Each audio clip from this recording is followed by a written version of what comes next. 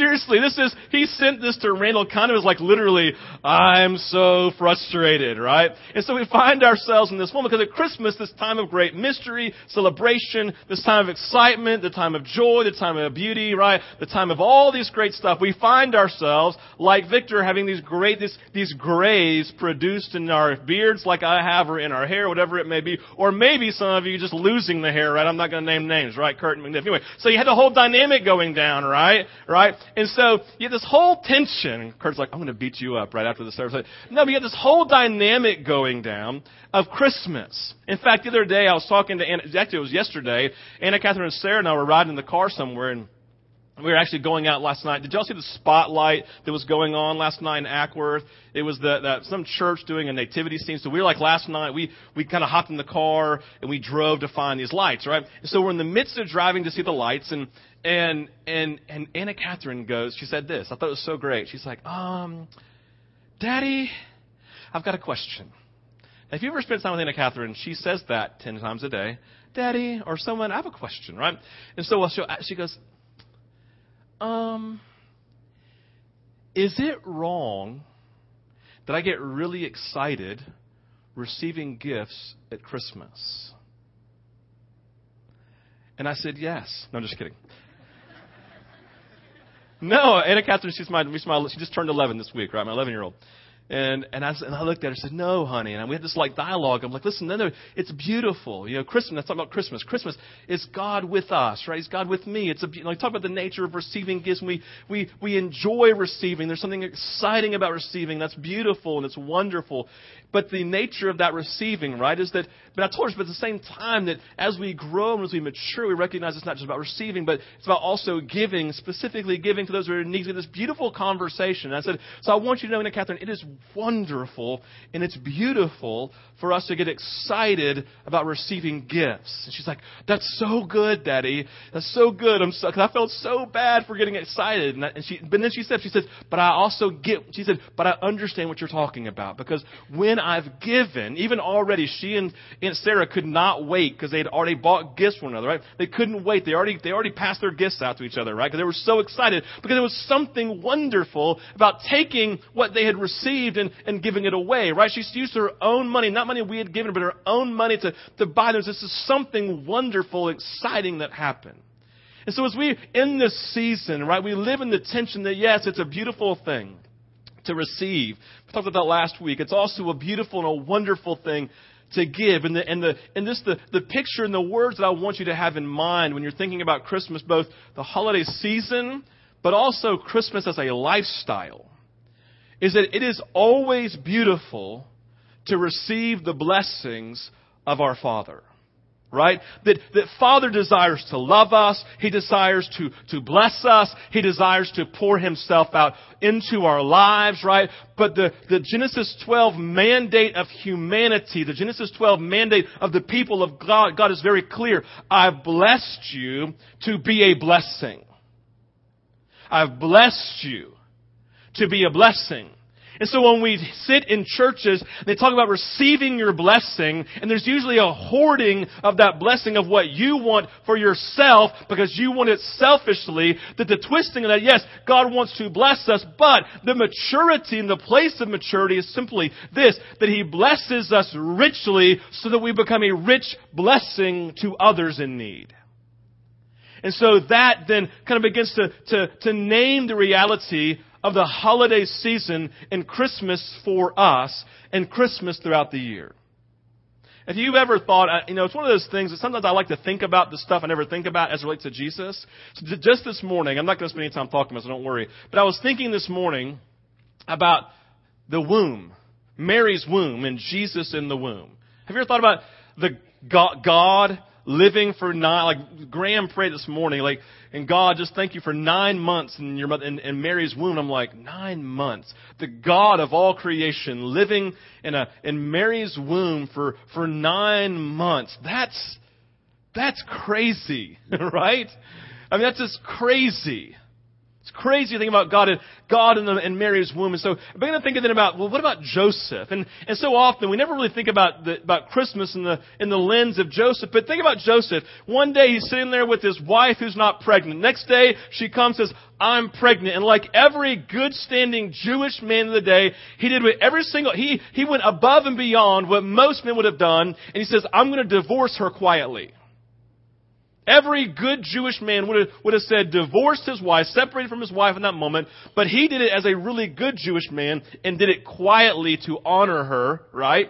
And so he just made this decision, and we pick up in Matthew chapter 1, starting in verse 20, right? In this moment, the angel of the Lord comes to Joseph and says this, Joseph, son of David, do not be afraid to take Mary home as your wife, because what is conceived in her is from the Holy Spirit.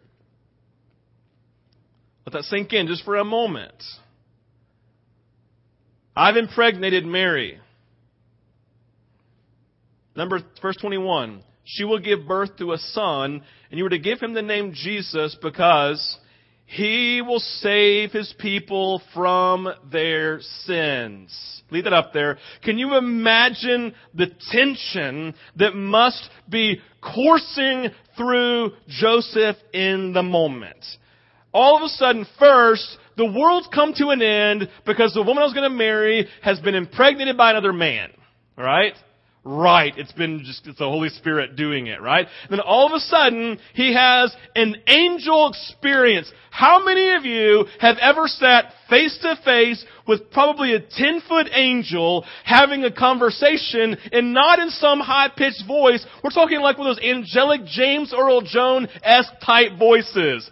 Joseph, right? And you're like, oh, right? And you have one of those moments, you know what I'm talking about, right? All of a sudden, and like you can at least, like none of you have already experienced that, right? But you can at least imagine it. And you're like, oh, right? All of a sudden, this angel standing there looking down, who's, and kind and fearsome all at the same time. And you're like, oh, this has never happened to me before. Help, right? And then all of a sudden, he says, yes, what Mary said is true. And probably Joseph is wanting to weep because all of his dreams that were crushed were now just made alive again. And then he says something, the angel does, that Joseph has no idea how to process. Name him Jesus, because the call in his life is to save all people, to save his people from their sins. And that was too big for Joseph to compute. Can you imagine? All peoples will be saved because of this son that's about to be born and that you were going to be responsible for. Can you imagine the emotions that are going on in the life of Joseph in this moment? I can't. And I guarantee you he couldn't either. It was too much to get his head around.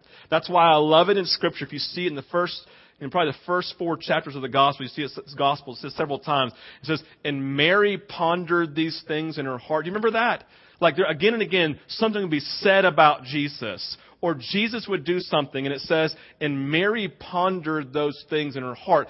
You ponder things you can't get your head around. All right? Like, oh, it's too much. I got to think about that for a little bit. I'll get back to you. I got to ponder that, and I'll get back to you. Joseph in the moment, full range of emotions, right? He's like weeping. He is crying as he's laughing, as he's petrified. Because in the moment, something was spoken and stated about Jesus that humanity could not get their head around. That in the moment, this truth was spoken about Jesus. That he was going to save the world that is lost in its brokenness, lost in its sin, lost in its hopelessness, right? And in the moment, all of a sudden, we are given the calling and the purpose of Jesus' life, right? The vision that defines the direction of everything in his life is simple. He's been sent to save his people from their sins. Simply put, the title of what we're getting to this morning is He is called to love all. That's what this means. In the moment that Jesus is called to express love for all of humanity, all people, and all creation, He is called to save His people. He is called to love all. And this loving all, it defines for us His calling. It defines the very purpose and reason why He was here. Hey, Janet, your son-in-law's right here. There you go. Hey. Called to love all. She was looking around like, where do I go? Where do I sit? Right? There's Kurt right there. I just called him bald a second ago, Janet. You missed it. So anyway, this whole beautiful thing going down of loving all. In the moment, we see His purpose. We see His calling. We see the vision. Listen, we see the vision that defines His life. Very clearly look at it. Vision is simple. Vision is what I'm looking at in the distance that defines the direction that I'm going. Each of us in life have a vision. Jesus had a vision, right? Some of us don't have a vision, and that's why we're going in circles like this, right? Listen, I've been in boats in the fog, and all we do is go in circles. Why? Because I can't, with my vision, see the direction that I'm trying to go. And so Jesus has a very clear vision. His vision is to save the world from their sin. But here's the thing I want to have you be sober about this morning, to be excited about and cause you to cry and to be afraid all at the same time. We said last week that Jesus is our model in life, isn't He? That He modeled for us. That's why we're called His disciples. We are followers of Jesus who are following Him with the same vision that He had. So what I'm telling you is this. At Christmas, when we talk about the life of Jesus, what we're talking about is the model that each of us are adhering to ourselves. Therefore, I'm saying this morning that the vision of Jesus, the people He valued, the direction that He went, and the love that He was expressing to all the world is ours. It's ours. The vision that defined the life of Jesus, the things that He valued, the direction that He went, because He was our model, showing us what a human life should look like for the followers of Jesus, is now the model that we adhere to ourselves. So therefore, His vision is our vision. His values are our values. The people and things He loved, we too must love. Jesus is our model. That's the story. It's Christmas. And so when we begin to look at this reality then for us, we begin to see a very succinct description of what His life looked like in Philippians chapter 2. Here, your Bibles, you can turn there. Philippians chapter 2, 5 through it. I want you to see this first verse that we usually skip over. It says this: in your relationships with one another, have the same mindset as Christ Jesus. Pause. Do you see what Paul says? Hey, Jesus is your model. Have the same mindset. A mindset is what my mind focuses on.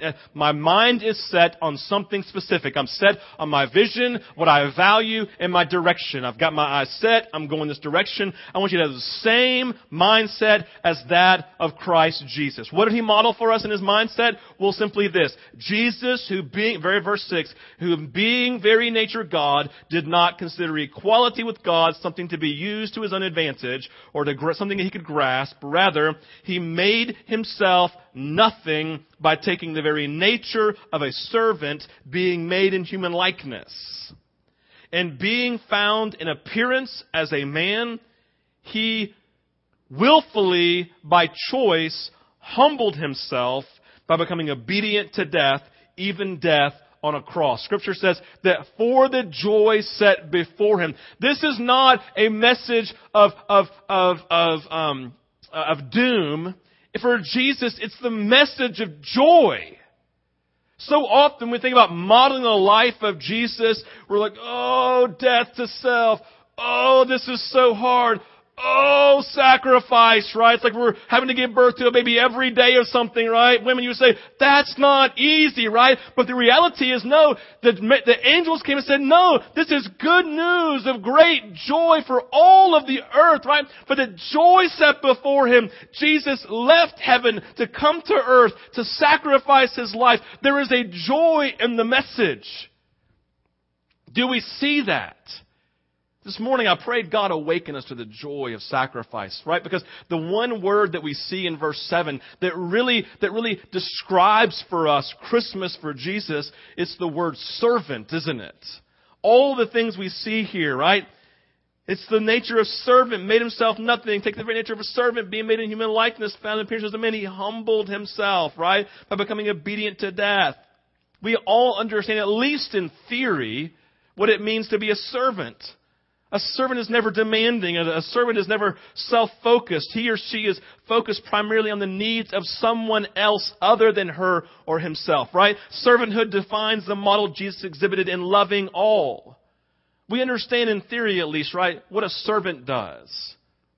They're aware of others. They are moving actively on the behalf of the needs of others. Like, listen, when I'm around someone who's a very good servant, I pick up my glass. I go to pick up my glasses. Someone else picks it up and fills it with the drink that I need. Because they're so aware of me being taken care of. You know what I'm talking about? You always look for that specific person at the restaurant to wait on you because they serve well. I mean, wives, don't you, when your husband's actually doing well and he's serving you by loving you, don't you feel more connected to him and more excited to be around him and not quite as frustrated? I know Randall does every day, right? No, this whole thing going down, Randall's my wife, in case you're wondering, right? So this whole dynamic going down of this nature of servanthood, Jesus left. And again, think about it. Have you ever considered why he did it? Like literally, when I say considered, he sat down and processed this reality. I want to read it because I want you to think about this. Jesus left all, right? Jesus left all because he loved all so he could set all free. Do you see the simplicity of that? Jesus left all. I mean, listen, I said, Anna Catherine the other day and Sarah were talking describe heaven. And I said, imagine the moment, this is the best I could do at the moment, right? Imagine the moment of greatest happiness, the greatest laughter, the greatest joy, the moment you felt most fulfilled in life, the most at peace, the most at rest, the place of life when you just laughed the hardest and were most excited, put them all in one big ball together, multiply it by trillions upon trillions upon trillions, and boom, there's just the foretaste of a little bit of what heaven's going to be like. Jesus left that to because he loved all. For joy set before him, he left all, so he could set all free. I would encourage you this week to meditate on that statement. Jesus left all because he loved all, so he could save all. Jesus left all, what I just named, because he loved all. I don't know about you, but there's some people throughout history that were unlovable in my opinion.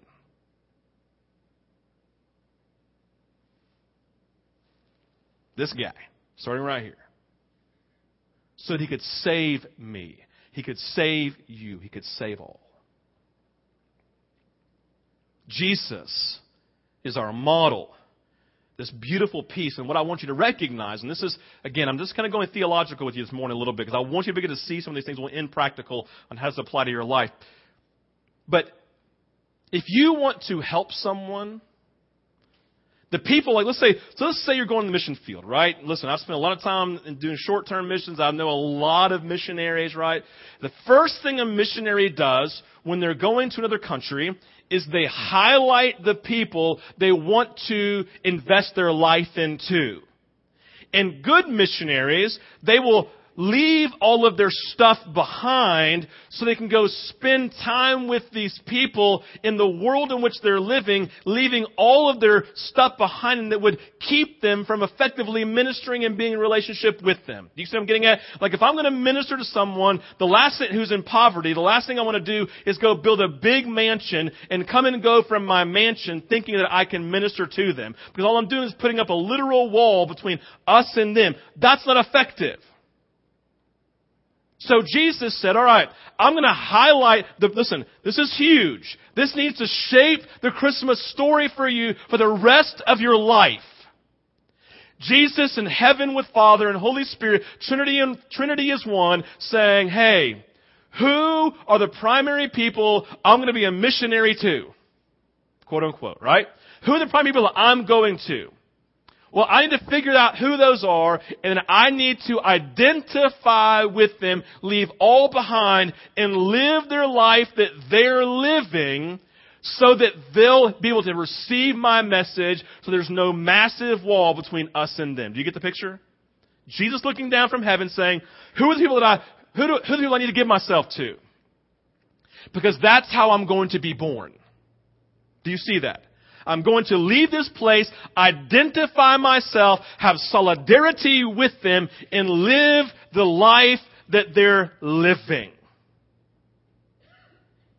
And so Jesus was born poor. He was born into a place of financial and socioeconomic brokenness. He was born as a human being in this sin-riddled humanity in which we live. Jesus, by the way that he was born, identified with those that he was coming to earth to be a blessing to. He was born into the life of those that he wanted to help. Those living in poverty, those living in brokenness, and those living in hardship. In fact, I'm not going to read it, but if you go back and read Luke chapter 2, there's this whole beautiful line, the whole Linus story of Christmas, right? That's how I know it, right? But then you skip down a little bit afterwards, and Jesus is now at the age of being consecrated. So they go into the temple. In verse 24, it tells us, it says they offered a sacrifice in keeping with the law. Then I put ... right? They offered a sacrifice. Just listen to me. They offered a sacrifice in keeping with the law. Read it for yourself. A sacrifice of a pair of doves or young pigeons. And we should all go, huh? Because all of us know that what you sacrifice is a lamb. That's what you sacrifice. We come bring a lamb before God, right? But Levitical law, the Torah, Moses said, unless you were poor. And if you are poor, then I permit you to bring a pair of doves or young pigeons.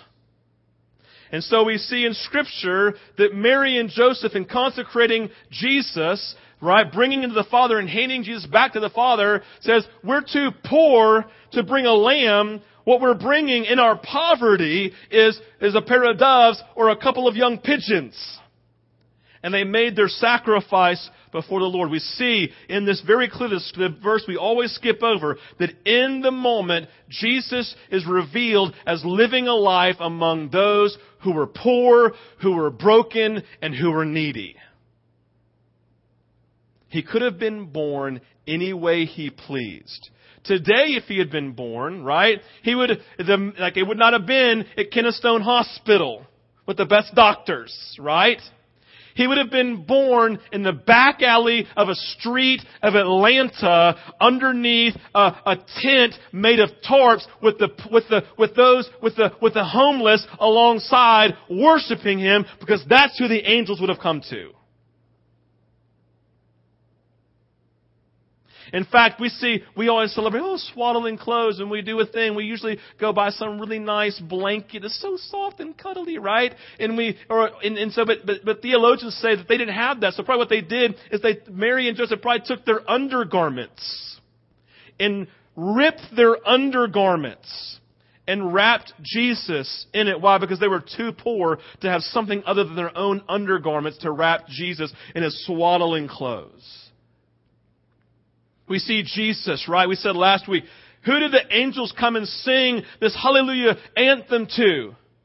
The lowest caste, right? This lowest socioeconomic group in the Jews, the shepherds. Nobody liked them. They were known in that day and age as common petty thieves. And then to a bunch of magi, right? A bunch of astrologers who were pagans living in a distant land. Those are the people that Jesus revealed himself to. Why? Because those are the broken, the distant, the disconnected, and those living in poverty and brokenness. Jesus came to love all. He identified with those who were disconnected, disenfranchised, and overwhelmingly disconnected from the community of faith. And he comes and expresses the story of God with you. Jesus was the model. Do you see that? The model of Jesus loving all. And you think loving all and usually apply you and your extended family and your friends, and that's kind of the mindset that you have, or at least a lot of us have, or even your church family. But Jesus is looking and saying, no, I'm connecting myself to the ones that I intend to set free, those living in poverty and brokenness, the poor, the overwhelmed, all of these disenfranchised, disconnected, and forgotten. I identify with and have solidarity with the ones that I'm trying to reach. And I'm modeling it for all of you. I've been called to love all. And I'm showing you what it looks like. Will you follow me? Will you embrace the model that I'm showing to you? I love the picture in 2 Corinthians 8:9. It's very clear from Paul. He says, "For you know the grace of our Lord Jesus Christ, that though he was rich," remember, he had all, "he became poor, left all, so that you through his poverty, his life of poverty, living in poverty, might become rich."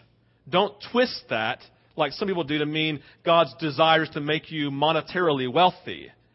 There is nothing, listen, if you're wealthy, listen, wealth is something eternal in nature and money dies with you. So eternal wealth is about the blessings of eternal life and what comes with those who are walking and living alongside of Jesus for eternity. Therefore, it can't mean money, although it might mean that for a season, right? He may bless you. Why? So you can give it all away, a blessing to be a blessing, right? But the idea is he's become poor so that you may be spiritually wealthy, having the blessings of all that comes with eternal life with the God of all creation. And so we see the beauty of what he's doing. So in this, yes, we can recognize the poor, but we can put ourselves in a place of spiritual poverty, right? There's a level of identity and solidarity with the poor because we recognize our own brokenness, our own sin, and our own need of a Savior. I love the story in Matthew 25.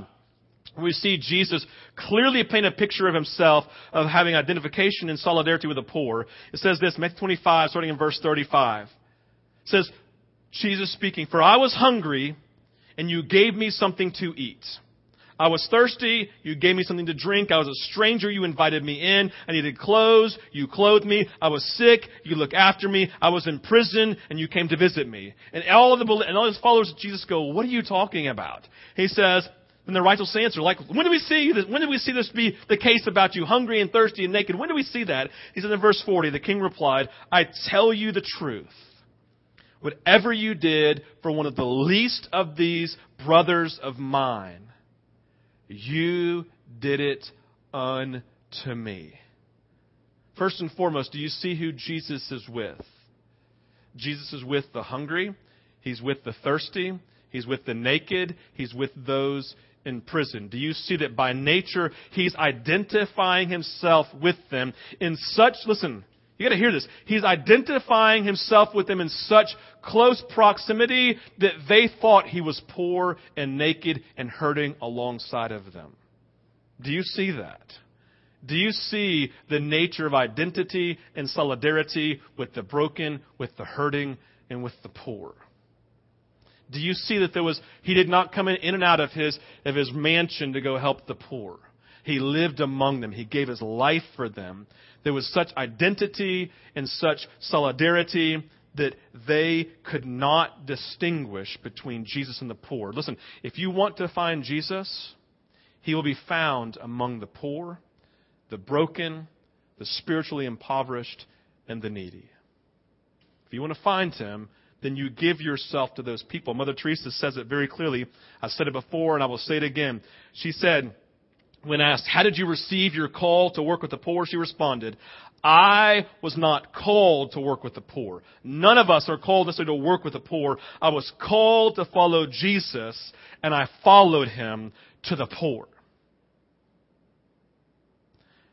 Remember, give him the name Jesus because he will have solidarity and identity with the poor and the broken and the impoverished, and he will save them from themselves, and he will save them from their brokenness, and he will save them from their sins. And Joseph said, that's too much for me. Is it too much for us? In our lives, all of us invest ourselves into the things that we believe have the greatest value, don't we? The things that have greatest value and have the greatest return on our investment. We invest into. So we do that at work. We do that in relationships, right? We do that with all that we do in life, right? We invest ourselves with the things that we value as with power, with influence, productivity, things that are going to produce the greatest return on the bottom line. As we find ourselves investing on ourselves into the things that have greatest value, they'll have the greatest return on our investment, right? So isn't it interesting that again and again and again and again and again, the people we find Jesus investing into are the poor and the broken and the hurting because they have the greatest value and the greatest return on his investment. Do you see that? Jesus is called to love all as a lifestyle. Sacrificially giving, solidarity and identity with the broken, the hurting, and the poor, right? He placed primary value on them. Therefore, that's where he gave his greatest investment with an expectation of his greatest return. So 3 things for us this morning to ponder and think about. Number 1 is our vision. His vision. Each of you need to take time and be honest with yourself about where your eyes are focused. All of us have our primary eyes focused on something. They're focused on something. There's some direction that each of us are going. Each of us are going in some direction. Primary vision that we're focused on in life. What is it? What is your life vision? Jesus modeled for us and expressed very clearly what the guardrails are for each of our callings in life. He said, what's the greatest commandment? He said, well, there's 2. Love God with all your heart, soul, and mind. Love your neighbor as yourself. This is the guardrail for each of your vision, for all of your vision in life. This is the primary call. This is the guardrail. This is what you give your life to. The vision you get at, this vision right here is always defined by loving God and by loving your neighbor as you love yourself. So how is your vision defined by the call of God? How is everything you do and move towards affected by God's guardrails expressed at Christmas? The life he modeled. Second thing, what do you value? What do you value? Where are your primary values, right? What you give yourself to is ultimately what you value. What you find your energy is the things you invest into are the things in which you place your value, right? And what you value will define what direction you go in life. So in Jesus, we see that he values God and he values people. He values loving all, right? So he came and he gave his life for the joy set before him and set them free from their sin and their brokenness, right? And so our call is similar. Our primary value in life is loving God and loving our neighbor. So we give ourselves to those things. This nature of gift giving and blessing others and giving our life away. We must love all. And it's going to cost us something. Just like it was modeled by Jesus. It's going to cost us time. It's going to cost us energy, right? But let me tell you, for the joy set before him, hear this. The story of Christmas is that the greatest joy found in life is by bringing joy to the broken, to the needy, and to the hurting, and those in life who are in desperate need, as modeled by Jesus. He finds his greatest value in doing this, right? And the idea is we're called then to love all. That's overwhelming. So what I'm going to tell you is this. You need to love all, but not do it by trying to love all. You know what I mean? Like if I said right now, go love all of Atlanta, you're like, oh, there's hundreds of thousands of people. And I would say love all by starting with one, right? And then trust that others will be loving others so that the church as a whole is now loving all, right? Mother Teresa says it well again. If I look at the masses, I won't act. If I look at one, I will. Isn't that beautiful? If I look the masses, I won't act. If I looked at one, I will. So the place that we start, now hear me say this. Maybe something really practical. How do you start by doing this? By looking people in the eye when they talk to you. I mean, literally. Listen, Randall had this debate back and forth. And we had this conversation with staff, and Timothy was right. There is no such thing as multitasking in the world. Because if you are multitasking, you automatically have your affections and your thoughts divided. And so you can't fully listen to someone if part of you is tasking somewhere else. Why? Because part of you is given to that thing. And the only way you can fully give yourself to someone in listening and loving them and giving your life away to them is by fully investing your energies 100% into them without being distracted by something you need to accomplish or get done.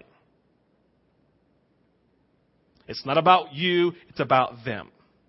So start when in the middle of your job and someone's talking to you, fully embrace that person at the cost and the sacrifice. The picture I got, this is going to sound sacrilegious, was in Jerry Maguire. Remember the movie Jerry Maguire? And he's officially lost his job. If you've never seen the movie, there's this moment he loses his job as a sports marketing agent, and he calls this one player, right? This one player, Cuba, whatever his name is, right? And they're talking on the phone, and his big phone is lighting up like a Christmas tree of all these other players he represents. But he stays focused on this one guy at the risk of losing all of these others. And that's what it means to love all.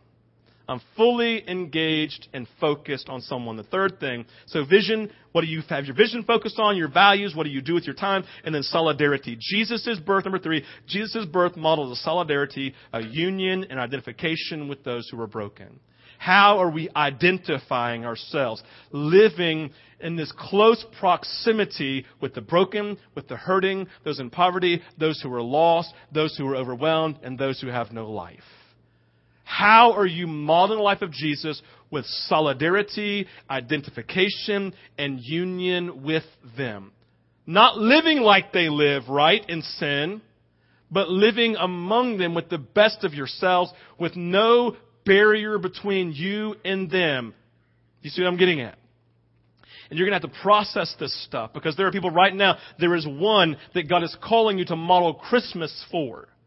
With solidarity and union. Remember, 2 Corinthians 8:9. For you know the grace of our Lord Jesus Christ, that though he was rich, place yourself in the seat of Jesus, right? Jesus modeled for us. So for the grace of our Lord Jesus Christ, that though he was rich, yet for your sake he became poor, so that you through his poverty might become rich. How is someone in poverty becoming rich? Because of your solidarity with them. How are you loving all? We said, worship fully, spend less on yourself, give more to those that are in need by loving all as a model of Jesus, right? And so to end our time this morning, we're not here to we're not here as followers of Jesus just to tell the Christmas story.